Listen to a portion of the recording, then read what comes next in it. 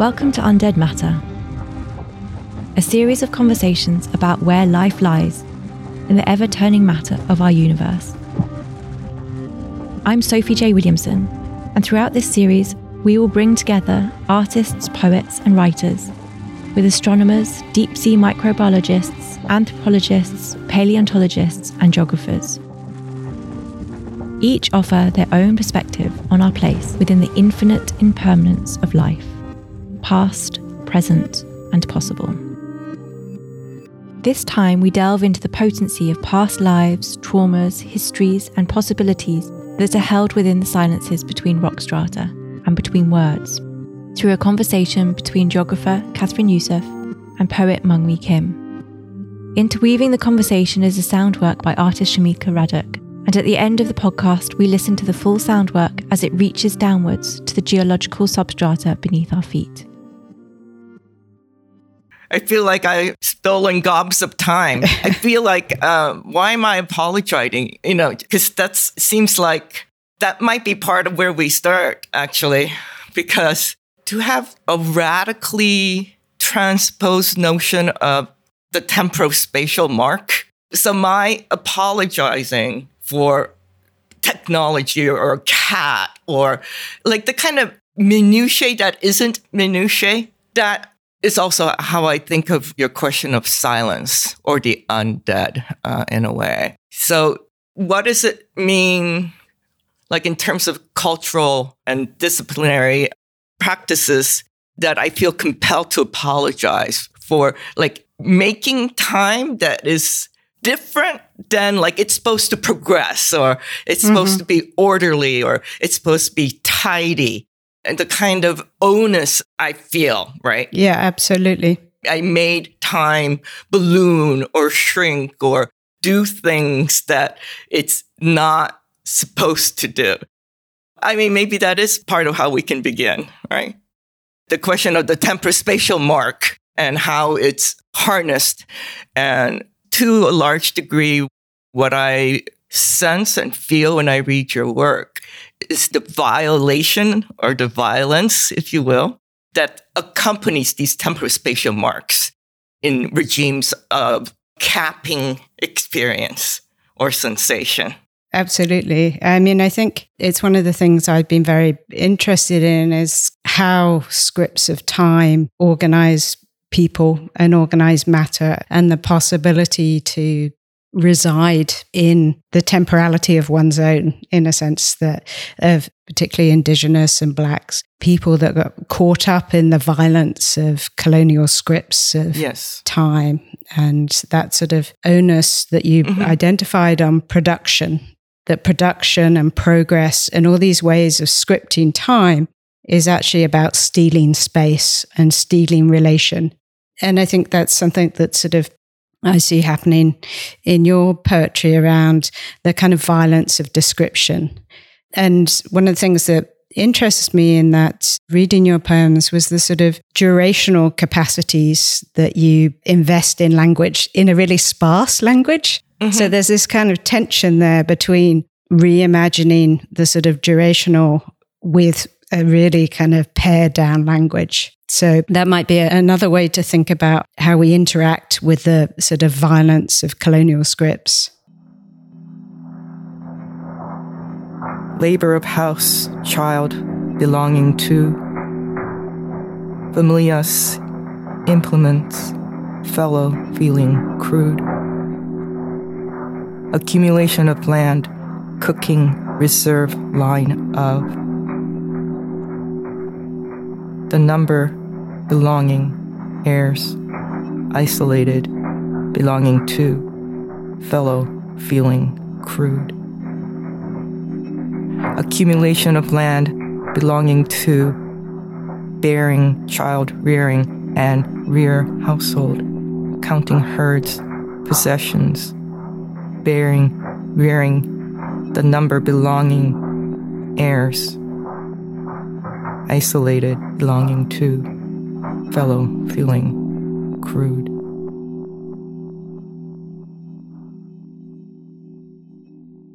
The one thing that might be interesting for us to pursue is that juxtaposition between, say, the paring down and the releasing or relocating the durational, and what that means in terms of imperialist logics or colonial ambitions. Because the paring down, I wonder whether that can actually be what I'm calling a relocating or a kind of opening up.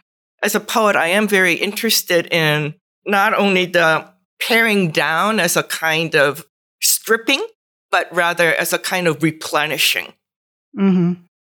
I mean, I think that question of concentrating language, but also making it slightly strange. So, I mean, one of the things I've been really interested in recently is around this sort of term, natural resources, which I see very much coming out of colonial and, you know, the way in which people were put into the natural resources category, but also that language is so normative, and thinking about how do you sort of break those scripts and make that language strange again.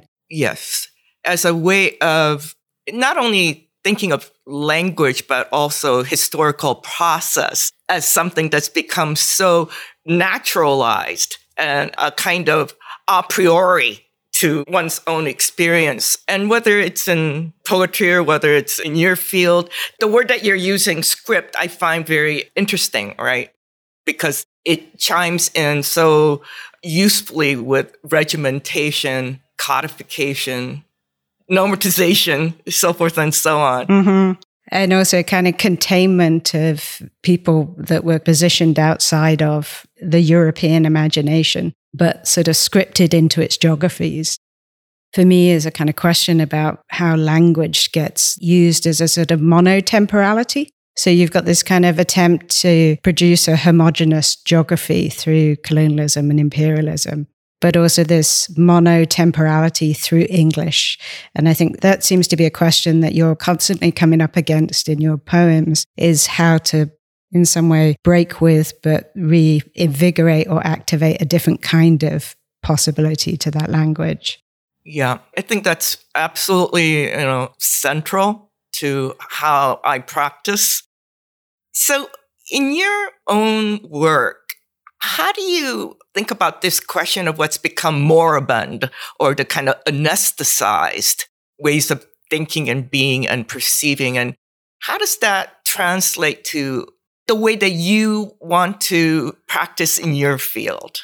I mean, I think it's difficult because there's this real emphasis in the sciences and social sciences on a transparency of language without the sort of acknowledgement that that transparency is a violence already. It's already instigated a set of violences. And, here sort of someone like Eduardo Glisson's idea of opacity and thinking about what it means to it be exposed. So in these recent stories about the Anthropocene, for example, and this attempt to kind of name the origin as sort of golden spikes of geology, I've just been thinking about the flesh of geology. So who gets spiked by that like historical marker that sort of points to an origin story, but also erases a whole set of experiences in that sort of formation of a historical geography. I always feel like I'm in tension between disciplines in the sense that there's a certain amount of translation work, but also a complete desire to really acknowledge the brokenness of worlds that preceded the world that is being considered as broken now. So to think about those histories of brokenness that actually created the world in which climate change, extinction, etc., these are all a result of a much more severe geotrauma that was impacted on colonial peoples under that. I'm the sort of annoying person in the room that's always sort of talking about geotraumas that precede this identification of now the world in peril. That question of brokenness doesn't really hold in scientific languages because scientific languages from their inception are designed to erase. You have these snippets in your books of poems from historical records where that very violent erasure is very evident.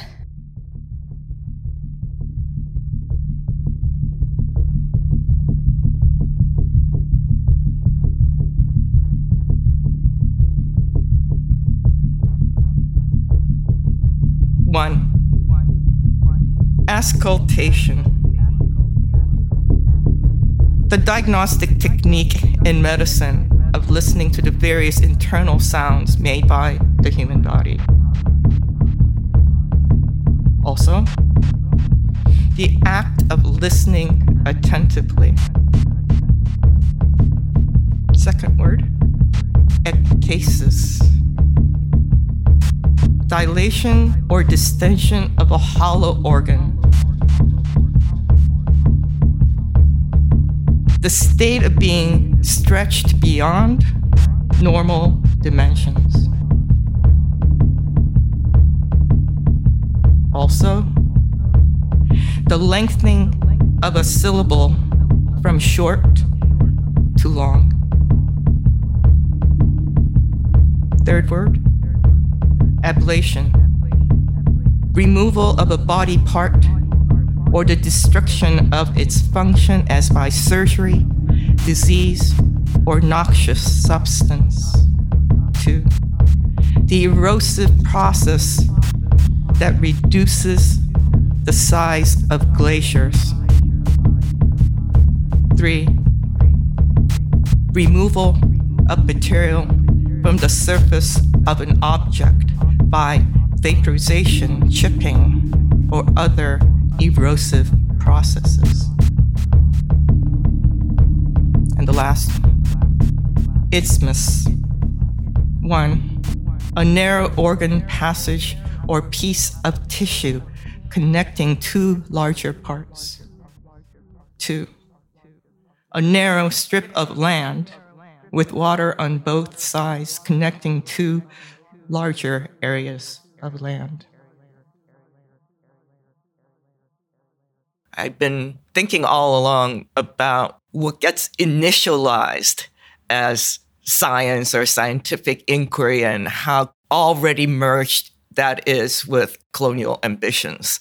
Like the human, in a way, is not a subject, the way that it purports scientific inquiry to have a human as subject. In fact, it's stripped of any kind of humanness, right? Yeah, absolutely. We all know that it's a fiction, these separations between human, non-human, and inhuman.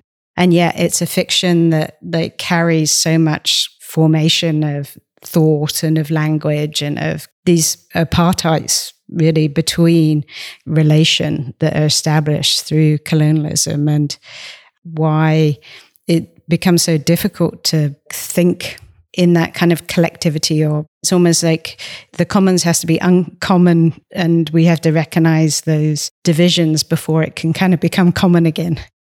You're also thinking about flora, fauna, humans. I've been thinking about that a lot lately. Can you talk to me a little bit about your thinking around these sort of clusters of ideas? In some ways, it's about thinking about the human, but through the inhuman. So historically, the inhuman is sort of divided off as dead matter, but that also includes a subject position of the enslaved and indigenous people. And so what does it mean to think with a kind of dead category that is also a subjective category? And how might that tell us something about the kind of voids within the human as it's sort of currently presented and scripted to us in a sense?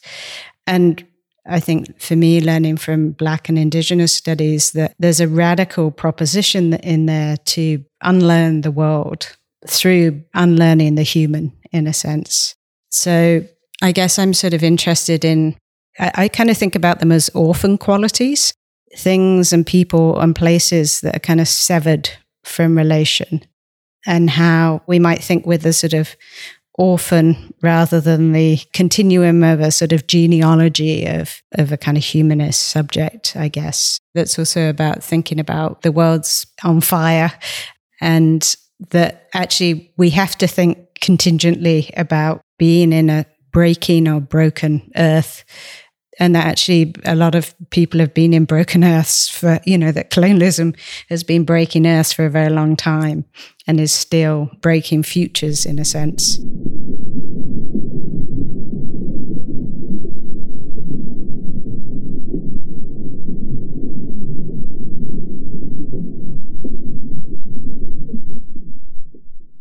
for me, it's about thinking about what's the kind of possibilities of intervening in that geotrauma. And that's a geotrauma that is experienced by humans, non-humans, and the sort of geophysical world alike, obviously in radically different ways. I guess what I'm thinking about now is very much how to make natural resources strange, how to really acknowledge the sort of alien quality of the world. Can you give me some examples of how that might be experienced? Because, I think this goes back to what you were saying about making language itself strange. Because I can kind of picture it in terms of my own poetry writing, but I'm so curious how that might be in the world. It's a good question. And I think about it in some ways, very simple terms. Like, what does it mean to extract a piece of gold? What does it mean that a piece of gold at a certain historical moment can exchange with a person and there be no change in the syntax? So how does the category of the inhuman and its various modes of description actually allow this radical difference to pass through in the same kind of form of containment and process of valuation? So for me, it's about kind of disrupting those processes of valuation, but also what are the languages that keep things still? So, we all know we live in this multiplicity of a vibrant world that has so many different durations, and yet we still the thing to make a commodity. And I'm really interested in the different sort of durations of geology. Like different materialities have different geochemical arrangements, and they're, different geochemical attractions. So we can think of like waste, for example, is just various minerals and molecules getting reattached in different formations. They're just not formations that are particularly kind of conducive to human life. All this dead matter has its own desire, in a sense, its own way of reformulating its communities. So I think it's thinking about those different durational possibilities and as they move across what it means to be a subject and the kinds of affiliations we have with places in the world, and so many people who are violently removed from those places. Maybe it's about sort of thinking the commons through time rather than space. In environmental spaces and scientific spaces, there's lots of invoking of the future, and the future as an obligation without a understanding really of how that future has been shaped, like that kind of wanting to jump over those violent histories. And I see in your poetry this sort of, constant recall to those histories and those positionings.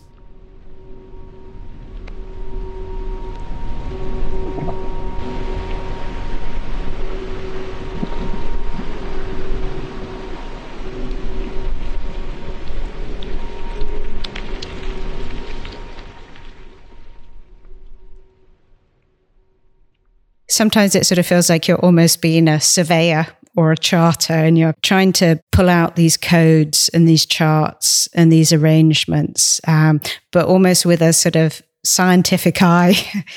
I am often like providing evidence, but trying to not objectify the evidence, but letting it speak around the edges of the evidence. I guess the other way to speak about this would be, how does documentation happen and what is it? Partly, again, what are its extractive properties and what is its potential to be more than, as I'm suggesting, a document, right? So that very strange interarticulation between something that's dead and something that's flourishing. What you were talking about, what holds these things together, is also a way of thinking about possible sites of politics, in a sense, with a pre-political politics of where to take them apart, in a sense. And maybe we could just talk about that relationship between politics and poetry, because to me it seems as though there's much more potential for a possible politics within poetry than there is within politics, if that makes sense. Because I'm very excited to hear how that lands for you in terms of thinking about where of politics, but also thinking about what poetics can do or poetry can do, not in service of politics, but in activating a different kind of politics, maybe? Yeah, I would definitely stress the second part of what you just said, because I think often people want to address the efficacy of poetry to do political work. And I think that's so counterintuitive for me, because it's not asking poetry to, in a sense, chime in with the structures that already exist, that are in fact the root of the problem. So in a way, it's a kind of rejoinder to the problem, or it's asking that the problem remain unproblematized. Absolutely. Right? To formulate it as a kind of efficacy is, in some sense, reproducing the very problems that we would want to, in some sense, root out, right? Absolutely. So for me, part of what poetry or a certain idea of poetics is the potential, not ability, right? The potential to find ways of asking the question again and again, right? To problematize how we proceed, right? How we make affiliations, how we speak to each other. So trying to create a space of attention and perception. So for me, the question isn't, can poetry enact something on the body of politics, but rather, can it create the possibility of asking questions again and again, right? Useful, new, on thought, unanticipated questions. It's almost as though the relation between poetry and politics sort of redescribes the elements, but it, can often put back in those silences and put in those pauses, so that actually the weight of those often violent modes of description become reweighted, in a sense. They're given their gravity again, rather than these sort of smooth languages. So I think of natural resources as a kind of smooth language that can go anywhere on the globe. It can go to the deep sea. It can go mine meteorites, and it doesn't change as a result of those encounters. That its whole kind of organization as a genre is about extraction, but not the sort of encounter with difference. So it's always erasing as it goes. So I think in a parallel way, trying to sort of redescribe or rethink geographies through different languages of description, and also kind of remember how geography means writing the world, and how language is so much a part of the colonial experience of describing. Describing is always a precursor to forms of extraction.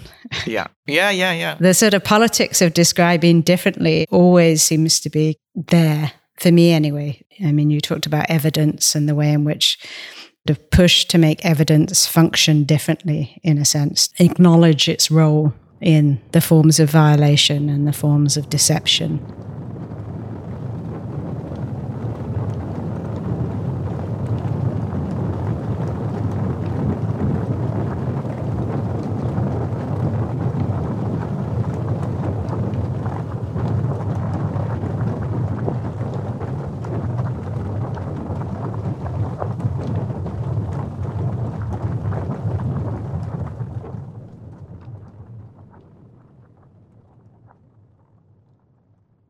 There was something you said in an interview recently about devotional languages, and it made me think of like sort of devotional black cinema, and a language that was devoted towards recognition of violence in history and maybe sort of silences. The way in which I read it was that we can't just engage with erasure, but actually the sort of offering of a devotional language that kind of changes maybe the sort of aesthetics of feeling or the theorizing of sensibility. Yes. And where that has become so absent, like that sense of cherishing or to be cherished or to know how to cherish something or some other, what that might be able to enact, right? I don't mean between people, but I mean on a much larger scale. Absolutely, yeah. I mean, it made me think about what would a sort of devotional geography look like? You know, obviously there's many examples of, but how would we write geographies of foregrounded care rather than, you know, the sort of containment and extraction? I think there was a line that you had in one of your poems talking about, and I take this as being a colonial action of making famine where abundance lies, or something like that. I mean, I think about that a lot in terms of what it means to make such an impoverished world, like to take all that abundance and all that generosity, in a sense, of the world in its fullest sense, and actually make something so mean. You know, I think of colonial geographies as, I mean, they're not just involved in geotrauma, but they're also very mean geographies in terms of their recognition of the possibilities of the world. And those possibilities become a threat and they get shut down, and often in very violent ways.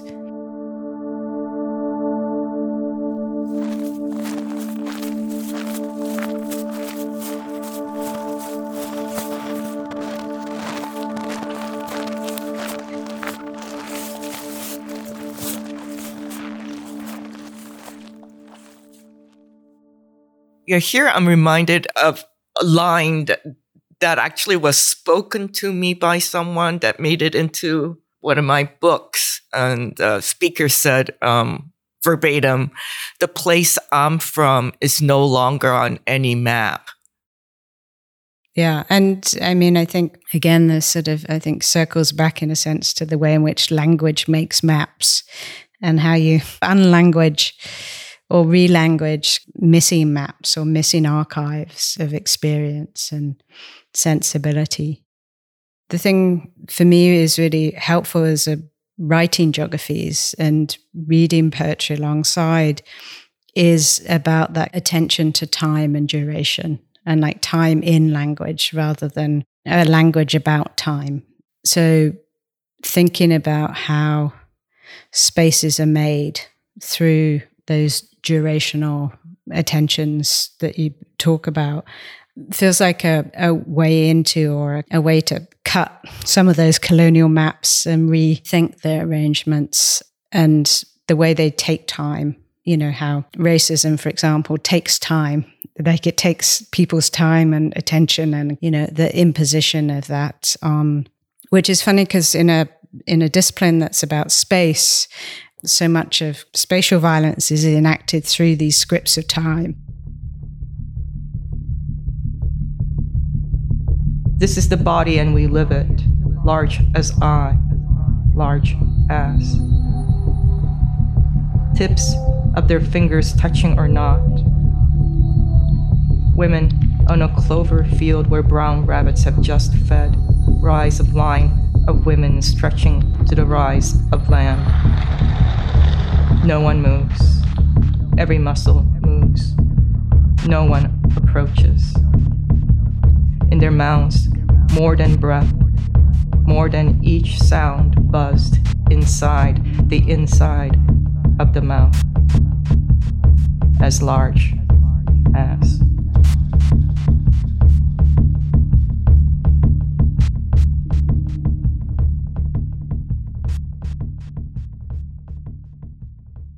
Kathryn, are you familiar with the poetry of the American writer Lorraine Niedecker? She's one of the first writers that I read who helped me understand geological time, I think. Is there such a thing? I mean, am I making that up, geological time?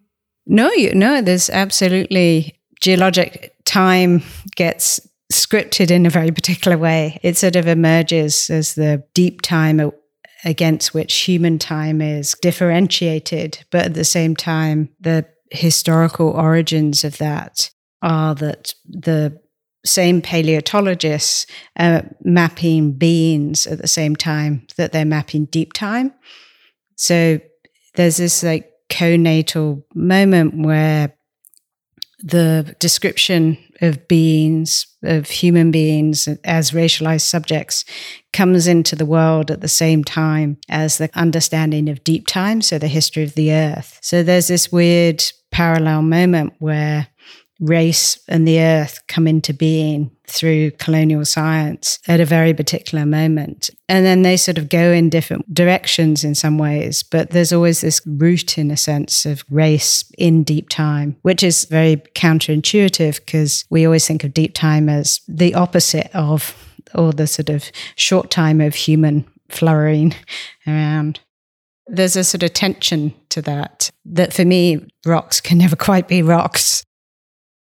There's geographies attached to those things that seem so kind of, I think here of like something like the gold standard, for example. It can kind of go into a Swiss bank and sort of be cleaned of its associative geographies and qualities and places. So maybe part of kind of reactivating language is putting those geographies and temporalities and places back into that thing that seems so autonomous. So yes, there is geologic time. Geologic time and deep time have come to the fore because of the attempt to name a new epoch, the Anthropocene, which is understood as the epoch of humans, of anthropos, and the human-driven geologic or geomorphic organization of the world. So it forces a sense of understanding humans as geologic agents and agents that are operating on a planetary level. But the Anthropocene is quite a contested term, both within geology and outside of geology. But I think maybe it becomes a useful place to think about these long durations and the possibility of a kind of, picking up on your poetry, Myung, of a durational capacity. And how we kind of pay attention to durational capacity.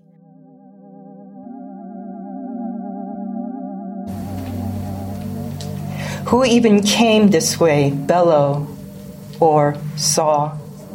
35 books, paper, script, document, vowels unwritten, king lists, proverbs, praise, phrases.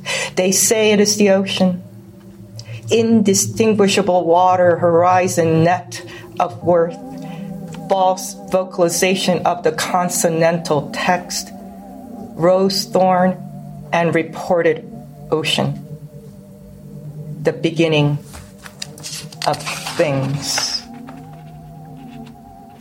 What most visible staged above tree line, plural, stellar, famish. Viaducts to carry away and bring back. Sewer and thread, recast, deliberate, meteorite. What kind of listening is it? Exoskeletal, complete with spongy matter.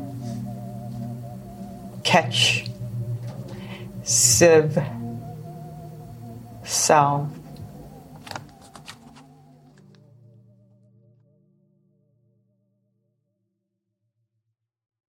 Liveness is really, in some ways, is a problem for me in terms of thinking through the work of the inhuman and the sort of intimacy between the inhuman and the inhumane, that what is kind of configured as life often kind of gets given center stage or the kind of central script. And it often is a particular kind of life that's noticed and paid attention to. And I think in some ways coming through the inhuman is a way to come back at life in a slightly oblique manner, so that we don't take those scripts of life as self-evident, because the way in which life has historically been organized has a very particular shape about what life should be, how we should understand it, what life is important, whose life gets to matter. So I think maybe what geology and a kind of deep time approach gives us in thinking about the future is to think around the partialities or a kind of apartheids of life and how they've been racially scripted particularly, but also in other ways between human, non-human, inhuman, and the kind of forms of division that allow us to engage in, such monumental sort of environmental destructions. In some ways, life is both the problem and the possibility. And there's a tension there for me around that arrangement. And that there's something about the inhuman that actually is counterintuitive. And I think the counterintuitiveness maybe pushes us further into thinking about the possibilities of intimacy and not understanding that intimacy as also connected to forms of erasure, so forms of inhumanity. It becomes about the syntax, right, of life, death, where we see the points in these events. Life, liveliness is always in some ways pushing at the sort of origin, death, birth, futurity. So it sort of organizes time in very particular ways. And it's impossible to talk about the world without those languages, but it's also like they're also invested with this really sort of sedimented historical arrangement, particularly through colonialism, in terms of what I've been paying attention to. So the script of life is always producing illegitimate and illegible offspring. I guess for me, often as a person, as a writer, I'm trying to unshackle these encroachments, right? These pronouncements and announcements of what is intelligible, what is unintelligible, and just sort of renegotiating those very tight givens. For me, that is a kind of liveness, right? That is a kind of active life force, not simply to abandon or substitute these tight givens, but to almost wade through them in ways that are unexpected. It's never about substituting or abandoning, because I think going back to the question of poetry and politics, it would be a similar kind of question for me of if you simply abandon or strip or substitute X for Y, in a way, you haven't really, in some sense, negotiated with it, I think, fully. What I'm reminded of is how to be ever more mindful of those divisions, right? Those hard parameters that are always working on us.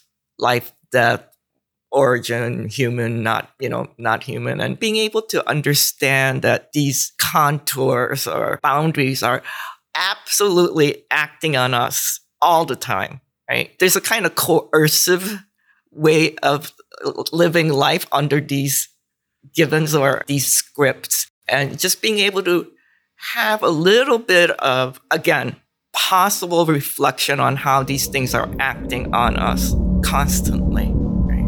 I think might invite a little liveliness, past, future, present. This series of podcasts is produced by Undead Matter, initiated and convened by Sophie J Williamson.